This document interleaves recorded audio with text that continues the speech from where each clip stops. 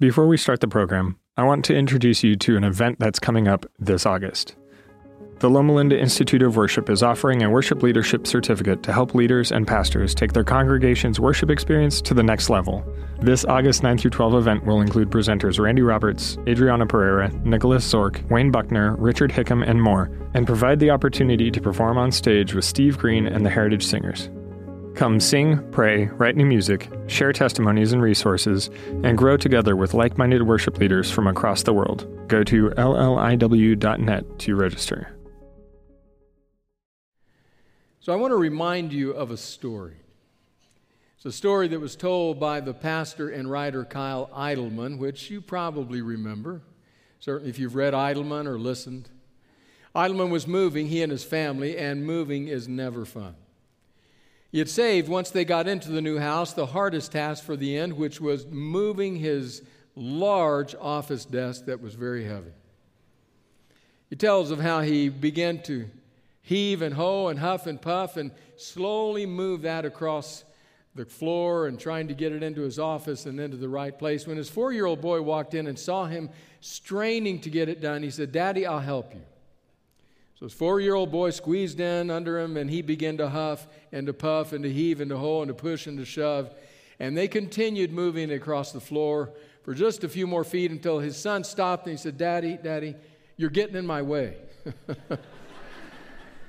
I love that story because that one story captures the essence of Jacob's experience today. If you remember that one story, you will remember that through which Jacob especially, but also Laban, passes. But there's one other scene that you need to have in mind as you consider Jacob's experiences today. You need to remember back 20 years in Jacob's life to that moment when he came to the place that he named Bethel, the gateway of heaven. You'll remember he was running for his life, uncertain about his future, trying to find his mother's family, feeling forsaken and abandoned by God. His brother is breathing out threats to kill him. It's a critical time in his life when he suddenly realizes, I'm in the presence of God. And it is then that God gives him a threefold promise. He says to him, "Jacob, I will be with you, I will care for you, and I will bring you back home." Allow that scene also to hover over everything that happens to Jacob today. Because what happens to Jacob today is truly going to test whether or not he believes that promise uttered by God so many years before. So today's story unfolds like a drama. It's a play with 4 acts. The curtain rises on Act 1. We could give Act 1 the title, "Do It My Way." Do it my way. So we go to Genesis chapter 30. I'm going to read today from the New Living Translation. The text has some places that could be murky, and the NLT does a very good job of clarifying it, making it crystal clear. So we go to Genesis 30, beginning with verse 25. Soon after Rachel had given birth to Joseph, Jacob said to Laban, "Please release me so I can go home to my own country. Let me take my wives and children, for I have earned them by serving you, and let me be on my way. You certainly know how hard I have worked for you." "Please listen to me," Laban replied. "I've become wealthy, for the Lord has blessed me because of you. Tell me how much I owe you. Whatever it is, I'll pay it." Jacob replied, "You know how hard I've worked for you, and how your flocks and herds have grown under my care. You had little indeed before I came, but your wealth has increased enormously. The Lord has blessed you through everything I've done. But now what about me? When can I start providing for my own family?" "What wages do you want?" Laban asked again. Jacob replied, "Don't give me anything. Just do this one thing, and I'll continue to tend and watch over your flocks. Let me inspect your flocks today and remove all the sheep and goats that are speckled or spotted, along with all the black sheep. Give these to me as my wages. In the future, when you check on the animals you have given me as my wages, you'll see that I've been honest. If you find in my flock any goats without speckles or spots, or any sheep that are not black, you will know that I have stolen them from you." "All right," Laban replied, "it will be as you say." But that very day, Laban went out and removed the male goats that were streaked and spotted, all the female goats that were speckled or spotted or had white patches, and all the black sheep. He placed them in the care of his own sons, who took them a 3 days' journey from where Jacob was. Meanwhile, Jacob stayed and cared for the rest of Laban's flock. Then Jacob took some fresh branches from poplar, almond, and plane trees and peeled off strips of bark, making white streaks on them. Then he placed these peeled branches in the watering troughs where the flocks came to drink, for that was where they mated. And when they mated in front of the white streaked branches, they gave birth to young that were streaked, speckled, and spotted. Jacob separated these lambs from Laban's flock, and at mating time he turned the flock to face Laban's animals that were streaked or black. This is how he built his own flock instead of increasing Laban's. Whenever the stronger females were ready to mate, Jacob would place the peeled branches in the watering troughs in front of them. Then they would mate in front of the branches. But he didn't do this with the weaker ones, so the weaker lambs belonged to Laban, and the strong ones were Jacob's.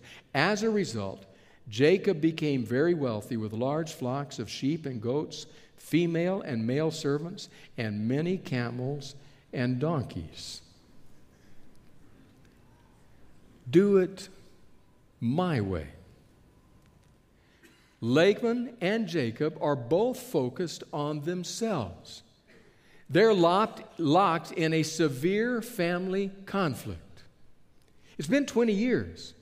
Jacob's ready to go. He no doubt misses his homeland, and he no doubt remembers clearly the promise, I will bring you back to this place, back to Bethel. And so he says to Laban, it's time for me to go. He's tried this before, 6 years before. It's time for me to go. And Laban pressed him, pressured him, prevailed upon him to stay. Now at the 20-year mark, I'm leaving. Oh, no. Don't go. Please stay. What do you need? Need a raise? Need some more benefits? Need a corner office? What do you need? Just tell me. I'll provide it. So Jacob comes up with a plan. He says, look, this is what we'll do. These certain kind of colors on the goats and the sheep, give these to me. Those will be mine. You take all the rest of them. That way, you can see that I'm honest when you check. He already knows that Laban is suspicious. They've had enough battling along the way. Now, Jacob, to his credit, goes the extra mile. Because I read that kind of coloration on sheep and goats would have been distinctly in the minority, been a much smaller herd than what he left to Laban. Laban, as soon as he gets them, gets his sons, get these, go, 3 days, get out of here. He takes them all in another direction. He's once more saying, I'm going to do it my way. I'm going to take care of me. Now, it's tempting right there to feel bad for Jacob. But before you feel bad for Jacob, Jacob's got his own scheme going. He does something that can best be described as a mixture of ancient science and wisdom, ancient superstition and myth, mixed in with his own desperate desire to have his herd grow, mixed in with saying, God, please bless this mess. And it all results in a theological term called hocus pocus. That's what Jacob does. He said, okay, I'm going to strip these barks. I'm going to put these here. You lambs face in that direction. You do. It's all going to work out. I'm going to do it. I've got to do it my way. I've got to take care of me. Kind of reminds me, about 8 years ago, of the Super Bowl commercial. I hate TV commercials, but I like Super Bowl commercials. The one of them that year was a really good one. It was advertising as a car company. I don't want to give, airtime to a car company, but it rhymes with Volkswagen. So this car company is advertising their new car and their new way of starting and turning on and off and lights and all the rest. It starts with this boy in a Darth Vader costume. He's going around the house trying to use his Darth Vader powers to make things move or something. You're not told exactly what. He stands in front of the washing machine and tries, nothing happens. Stands in front of the dog and tries, nothing happens. Stands in front of the stationary bicycle and tries, nothing happens. And you can see his disappointment. His shoulders just kind of go down, he slumps down. And then he hears the car in the driveway. His dad is home. driving a brand new Volkswagen. He races out to see his dad. His dad jumps out thinking he's here to see me, to hug him. He moves him aside because now he's going to try his Darth Vader powers on the car. So the dad walks into the house and stands in the kitchen window with his wife and the boy's mother watching. And he sees the boy standing there in front of the car, and nothing happens. And then you see the dad take this, at that time, newfangled key fob, and he hits it. And suddenly the lights flash and the engine comes on. And the kid looks like he's been struck by lightning. He falls back. He looks toward the house, looks back toward the car, and you can almost see inside the mask that he's thinking, I did it. I did it. Unbelievable. I finally did it. That's Jacob. I'm going to do this if I have to use whatever I have to use, but I'm going to have a flock. He's doing me a dirty deal. I'm just going to take care of me over here. I'm going to do it my way. And the curtain falls on Act 1. Do it my way. Now, I don't look so much there, but I imagine in my mind's eye looking not at that scene, but above it, and seeing God. There's God standing, surveying what's happening with Jacob and Laban. Stands there with a key fob in his hand, watching them trying to push that desk, start that car. Then he looks up and realizes you're looking at him. And God kind of winks at you. So did you see that? They think they're doing it. Isn't that cute? They think they're the ones in control. But then he looks at you as though to say, don't judge. Don't get uppity. And you suddenly realize he's thinking of that place in your life where you've been fighting, demanding, it's my way, I'll get it done. No matter what I have to do, I'm going to overcome this person. And you have a sense that God knows that. Standing there with the key fob. And the curtain rises on Act 2. The title, No, I'll Do It My Own Way. So we go back to Genesis. This time to Genesis 31, starting with verse 1. But Jacob soon learned that Laban's sons were grumbling about him. Jacob has robbed our father of everything, they said. He has gained all his wealth at our father's expense. And Jacob began to notice a change in Laban's attitude toward him. Then the Lord said to Jacob, return to the land of your father and grandfather and to your relatives there, and I will be with you. Does that sound familiar from Bethel? So Jacob called Rachel and Leah out to the field where he was watching his flock. He said to them, I've noticed that your father's attitude toward me has changed, but the God of my father has been with me. You know how hard I worked for your father, but he has cheated me, changing my wages 10 times. But God has not allowed him to do me any harm. For if he said the speckled animals will be your wages, the whole flock began to produce speckled young. And when he changed his mind and said the striped animals will be your wages, then the whole flock produced striped young. In this way, God has taken your father's animals and given them to me. And then we skip down to verse 14. Rachel and Leah responded, that's fine with us. We won't inherit any of our father's wealth anyway. He has reduced our rights to those of foreign women. And after he sold us, he wasted the money you paid him for us. All the wealth God has given you from our father legally belongs to us and our children. So go ahead and do whatever God has told you. So Jacob put his wives and children on camels, and he drove all his livestock in front of them. He packed all the belongings he had acquired in Paddan Aram and set out for the land of Canaan where his father Isaac lived. At the time they left, Laban was some distance away shearing his sheep. Rachel stole her father's idols, household idols, and took them with her. Jacob outwitted Laban the Aramean, for they set out secretly and never told Laban they were leaving. So Jacob took all his possessions with him and crossed the Euphrates River, heading for the hill country of Gilead. And so Jacob says to his wives, shh, come out here. And they go out to the fields. Shh, keep this quiet. We got to get out of here.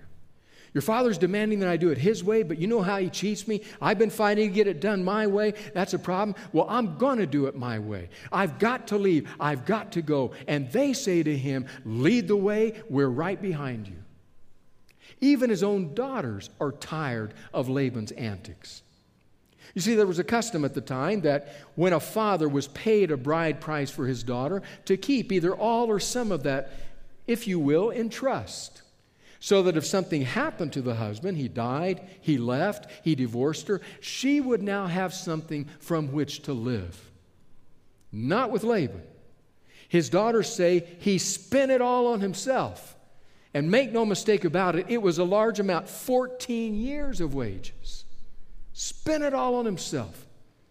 Only one he's interested in is himself. You can understand why they are locked in this family battle. So yeah, you want to go? We're behind you. Let's go. So Jacob did something unthinkable in his culture. Now we would think it was a bit odd too, wouldn't we? If we had somebody come and stay with us, family, friend, come and stay with us, spend a couple of days, and then we wake up one morning, didn't know they were going, and everything's gone. Where did they go? Where are their suitcases? Where's their car? They're gone. What did we do? That's what he did, but it would have been much more jarring in that culture. He said, I'm going to do it my own way, and I'm getting out of here. I'm not going to be a part of this fight any longer. And then the narrator adds a little line. It catches our attention. In fact, it speaks of something to come. He says, and Rachel stole her father's household idols. These would have been little figures. Many of them have been recovered by archaeologists. There were superstitions about them. Why did Rachel steal them? Was she wanting a tie with home? Was she believing in the superstition that said if you take them with you, they'll give you a good journey? Was she trying to take one last swipe at her father for the way he had treated her and her husband? We don't know exactly why. But we do know that sets up the final confrontation. And the curtain falls on Act 2. No, I'll do it my own way. After we've watched the act, with the curtain down, we look up again at God.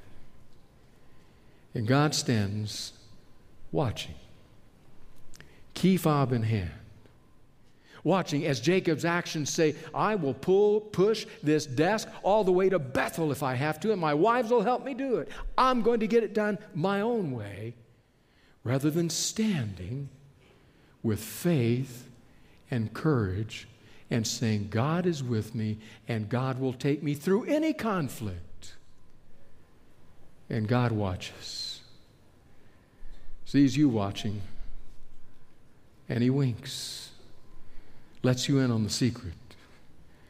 Jacob thinks he's pushing that desk. Isn't that cute?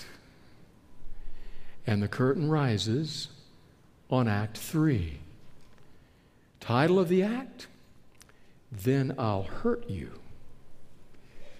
Do it my way? No, I'll do it my own way. Really? Then I'll hurt you. We go back to Genesis 31, verse 22, 3 days later. Laban was told that Jacob had fled, so he gathered a group of his relatives and set out in hot pursuit. He caught up with Jacob 7 days later in the hill country of Gilead. But the previous night, God had appeared to Laban the Aramean in a dream and told him, I'm warning you, leave Jacob alone. Laban caught up with Jacob as he was camped in the hill country of Gilead, and he set up his own camp not far from Jacob's. What do you mean by deceiving me like this? Laban demanded. How dare you drag my daughters away like prisoners of war? Why did you slip away secretly? Why did you deceive me? And why didn't you say you wanted to leave? I would have given you a farewell feast with singing and music accompanied by tambourines and harps. Why didn't you let me kiss my daughters and grandchildren and tell them goodbye? You've acted very foolishly. I could destroy you, but the God of your father appeared to me last night and warned me, leave Jacob alone. I can understand your feeling that you must go and your intense longing for your father's home, but why have you stolen my gods? How many whys in those words? Why? I rushed away because I was afraid, Jacob answered. I thought you would take your daughters away by force.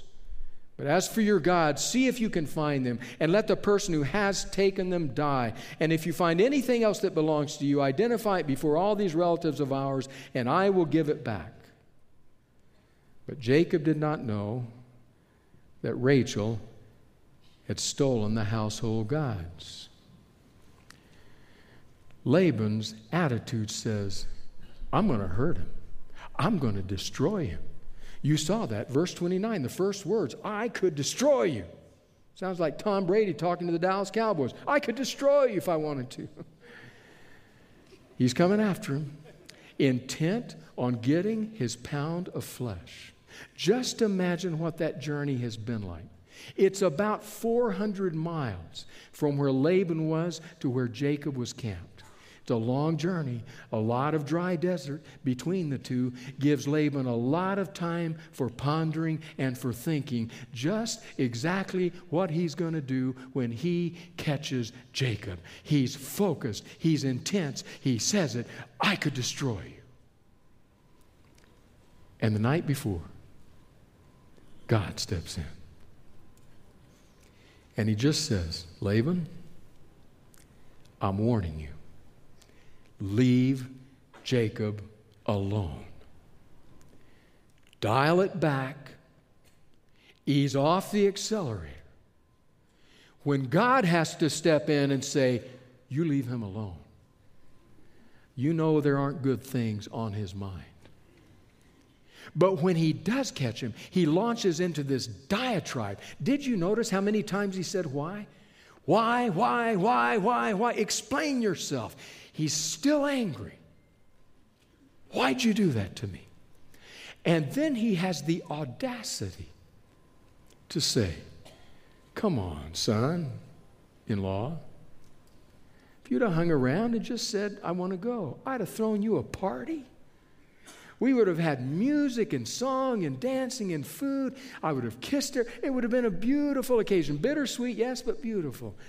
Don't you believe it for a minute. Total fabrication. Everything about Laban up to this point says there's no way he was letting his gravy train to wealth get away from him. But he's been backed into a corner. Doesn't know what to do. So he becomes kind of like that person who's losing an argument and is now looking for anything to grab nearby that they can throw in, any possible way to get the other person back. And sometimes those attempts are pretty weak. After a huge fight, the person says, yeah, but you were 7 minutes late. What? After all this? Well, Laban does that. He says, after all of his whys, and finally, what'd you take my household gods for? That's what I'm here after anyway. Now it's Jacob's turn. Jacob says, look, Laban, I did no such thing. I haven't touched your stuff. Everything you see here is mine. In fact, if anybody here has those household gods, we'll kill them. They should die. And right there I want to say to Jacob, whoa, back off. Don't let this argument escalate. I mean, for someone who's done as many underhanded things as you've done, you ought to know that people in your family just might do the same thing. Don't be talking about killing people. Jacob says, search. See if you can find them.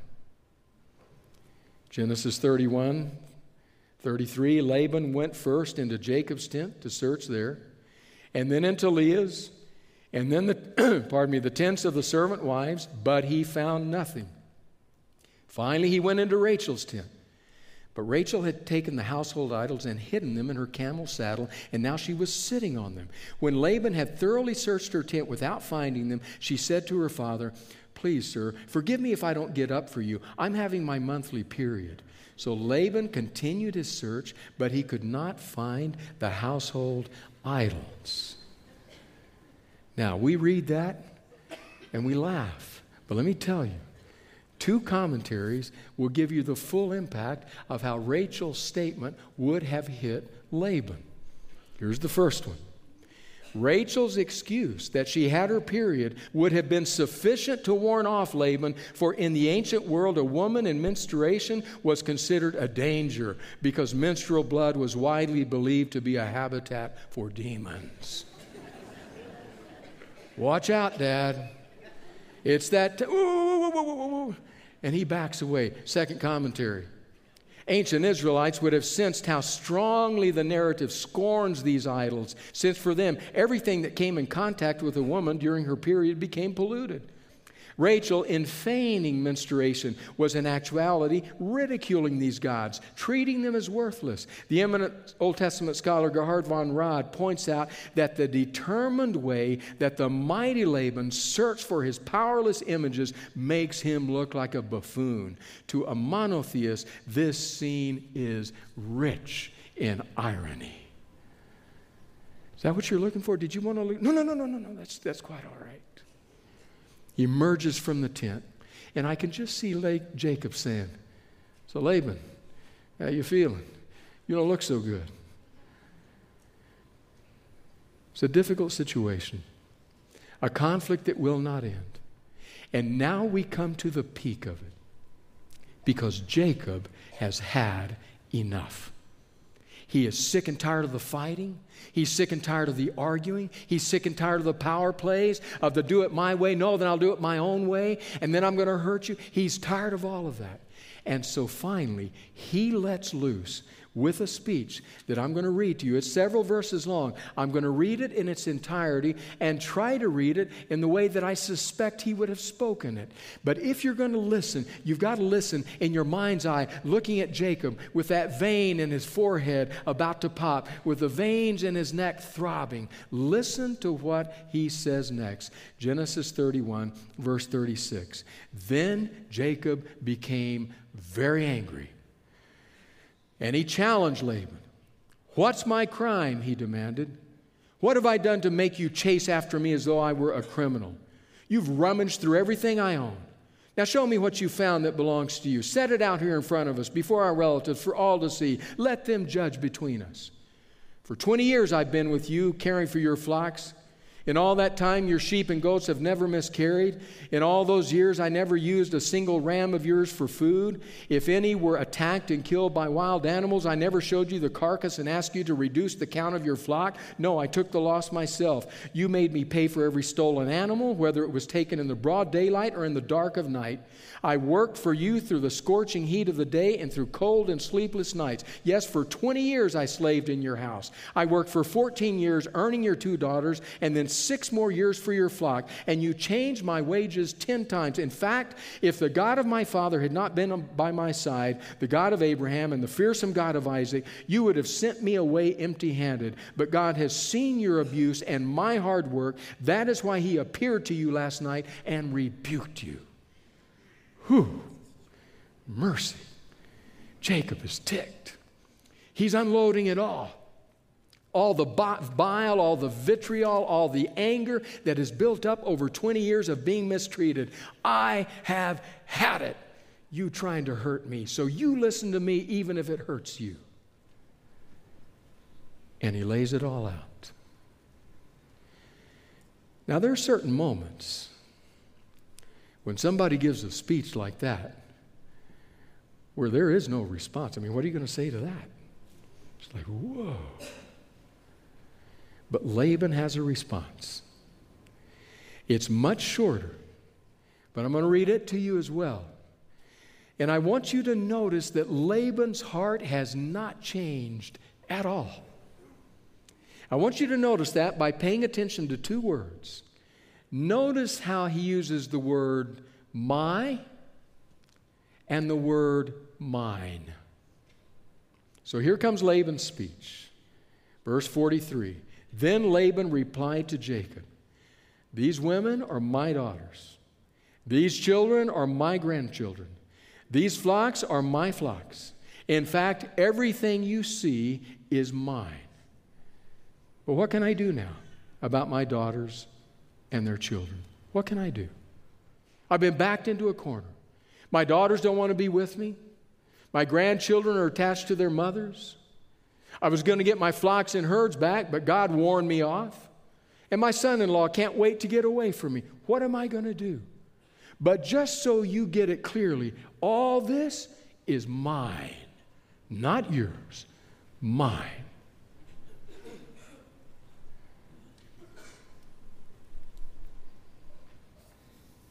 And the curtain falls on the 3rd act No, I'll do it my way. And I look at God, and I think this is what I hear God say. I think he's not talking to Jacob and Laban. He's talking to you and me. But he's inviting us to observe what just happened. I think God might say, in a broken world, sin-sick world, friendship fractured, relationship ruptured world, there are some problems in families, in marriages, in friendships that are simply intractable. You can't fix them. You can fight all day long, and they'll never get fixed. You can come to the epitome of the greatest argument, and as soon as you're done, the other person says, yeah, it's all mine. What do you have left after that? There are some problems that just can't get fixed. So you have to make a decision. Are you going to continue to fight? Or are you going to set up a Mizpah gate? The curtain rises on the final act, Act 4. We could title Act 4, Let's Agree to Disagree. Mizpah. Now the Mizpah, that's very touching, isn't it? I have heard it year after year, sung from this platform by Loma Linda Academy, by the choirs that come and perform at the end of the year. And one of the songs they have performed time and again is the song, the Mizpah song. May the Lord watch between you and me while we are absent one from another. It's beautiful. And I've sat here year after year and just felt the bittersweet nostalgia. Here are these kids, they're about to part, go separate ways, colleges across this land and others. Who knows when they'll see each other again? And they're saying, God, take care of us, please, to bring us back together in safety. That's the Mizpah. Except that that's not the Mizpah. It's a part of it. It's embedded in there. But there's much more to it than that. And you'll pick it up in a moment when we read the verses. Because the Mizpah is the setting up of a boundary that says neither one of us will cross this to hurt the other one. We're done with our fighting. We're done with it's my way and then, oh, no, it's my way and then, okay, then I'm going to hurt you. We're done with that. We're going to set up a boundary, a monument that says even if we can't fix the problem, we're not going to hurt each other anymore. Now, what's curious as we read these verses, just notice a careful reading, and some of this requires a bit of knowledge of the Hebrew, the scholars tell us, but a careful reading will reveal a number of twos, two monuments, two names, two gods, two languages. They can't even agree on how they're going to set this up. They each have their own side of it. Well, they're trying to set up the Mizpah gate. So notice the verses. Beginning now with verse 44, Laban is still speaking. So come, let's make a covenant, you and I, and it will be a witness to our commitment. Commitment to what? That comes next. So Jacob took a stone, set it up as a monument. Then he told his family members, gather some stones. So they gathered stones and piled them in a heap. Then Jacob and Laban sat down beside the pile of stones to eat a covenant meal. To commemorate the event, Laban called the place Jegar Sahadutha, which means witness pile in Aramaic. And Jacob called it Gilead, which means witness pile in Hebrew. Can't even agree on who's going to call it what. Then Laban declared, this pile of stones will stand as a witness to remind us of the covenant we have made today. This explains why it was called Gilead, witness pile, but it was also called Mizpah, which means watchtower. Would you agree on a name? For Laban said, may the Lord keep watch between us to make sure that we keep this covenant when we are out of each other's sight. If you mistreat my daughters or if you marry other wives, God will see it, even if no one else does. He is a witness to this covenant between us. See this pile of stones, Laban continued, and see this monument I have set between us. They stand between us as witnesses of our vows. I will never pass this pile of stones to harm you, and you must never pass these stones or this monument to harm me. I call on the God of our ancestors, the God of your grandfather Abraham, and the God of my grandfather Nahor, to serve as judge between us. So Jacob took an oath before the fearsome God of his father Isaac to respect the boundary line. Then Jacob offered a sacrifice to God there on the mountain and invited everyone to a covenant feast. After they had eaten, they spent the night on the mountain. Laban got up early the next morning, and he kissed his grandchildren and his daughters and blessed them. Then he left and returned home. We can't get along. We can't agree. We continue to fight. So let's just agree to disagree and to stop hurting each other. There's still distance. In fact, listen to this brief statement from John Hartley, Old Testament scholar, writing on this moment. He says, "The kiss of kinship frames Jacob's stay with his uncle. At the beginning, Jacob kissed Rachel, and Laban welcomed him with a kiss. Years later, however, when Jacob and Laban separated never to meet again, Laban kissed his grandchildren and daughters, but he did not kiss Jacob, evidence of the distance between them." Curtain falls. Act 4. Let's agree to disagree. Let's just realize that all of our fighting, all of our continual trying to push that desk where we think it should go, all of the things that we try to get the car running, everything that we attempt to say to make God take our side and to give us what we think God should give us, all of that, we'll let it go. We'll remember the promise, at least Jacob will. God said, "I'll go with you, I'll care for you, and I'll bring you home." Sometimes it's just more peaceful to trust than to fight. So I look not at the scene of Jacob and Laban avoiding kissing each other. I look at the scene of God. God above there stands there with a key fob in his hand. And he's looking at you. And he chuckles. And he makes reference to that fight you're engaged in, demanding your rights, demanding that you need what only God can give you. He chuckles. He looks at you and he says, "You know, I complete what I start. I give what I promise." Looks at the key fob and says, "So relax. I got it."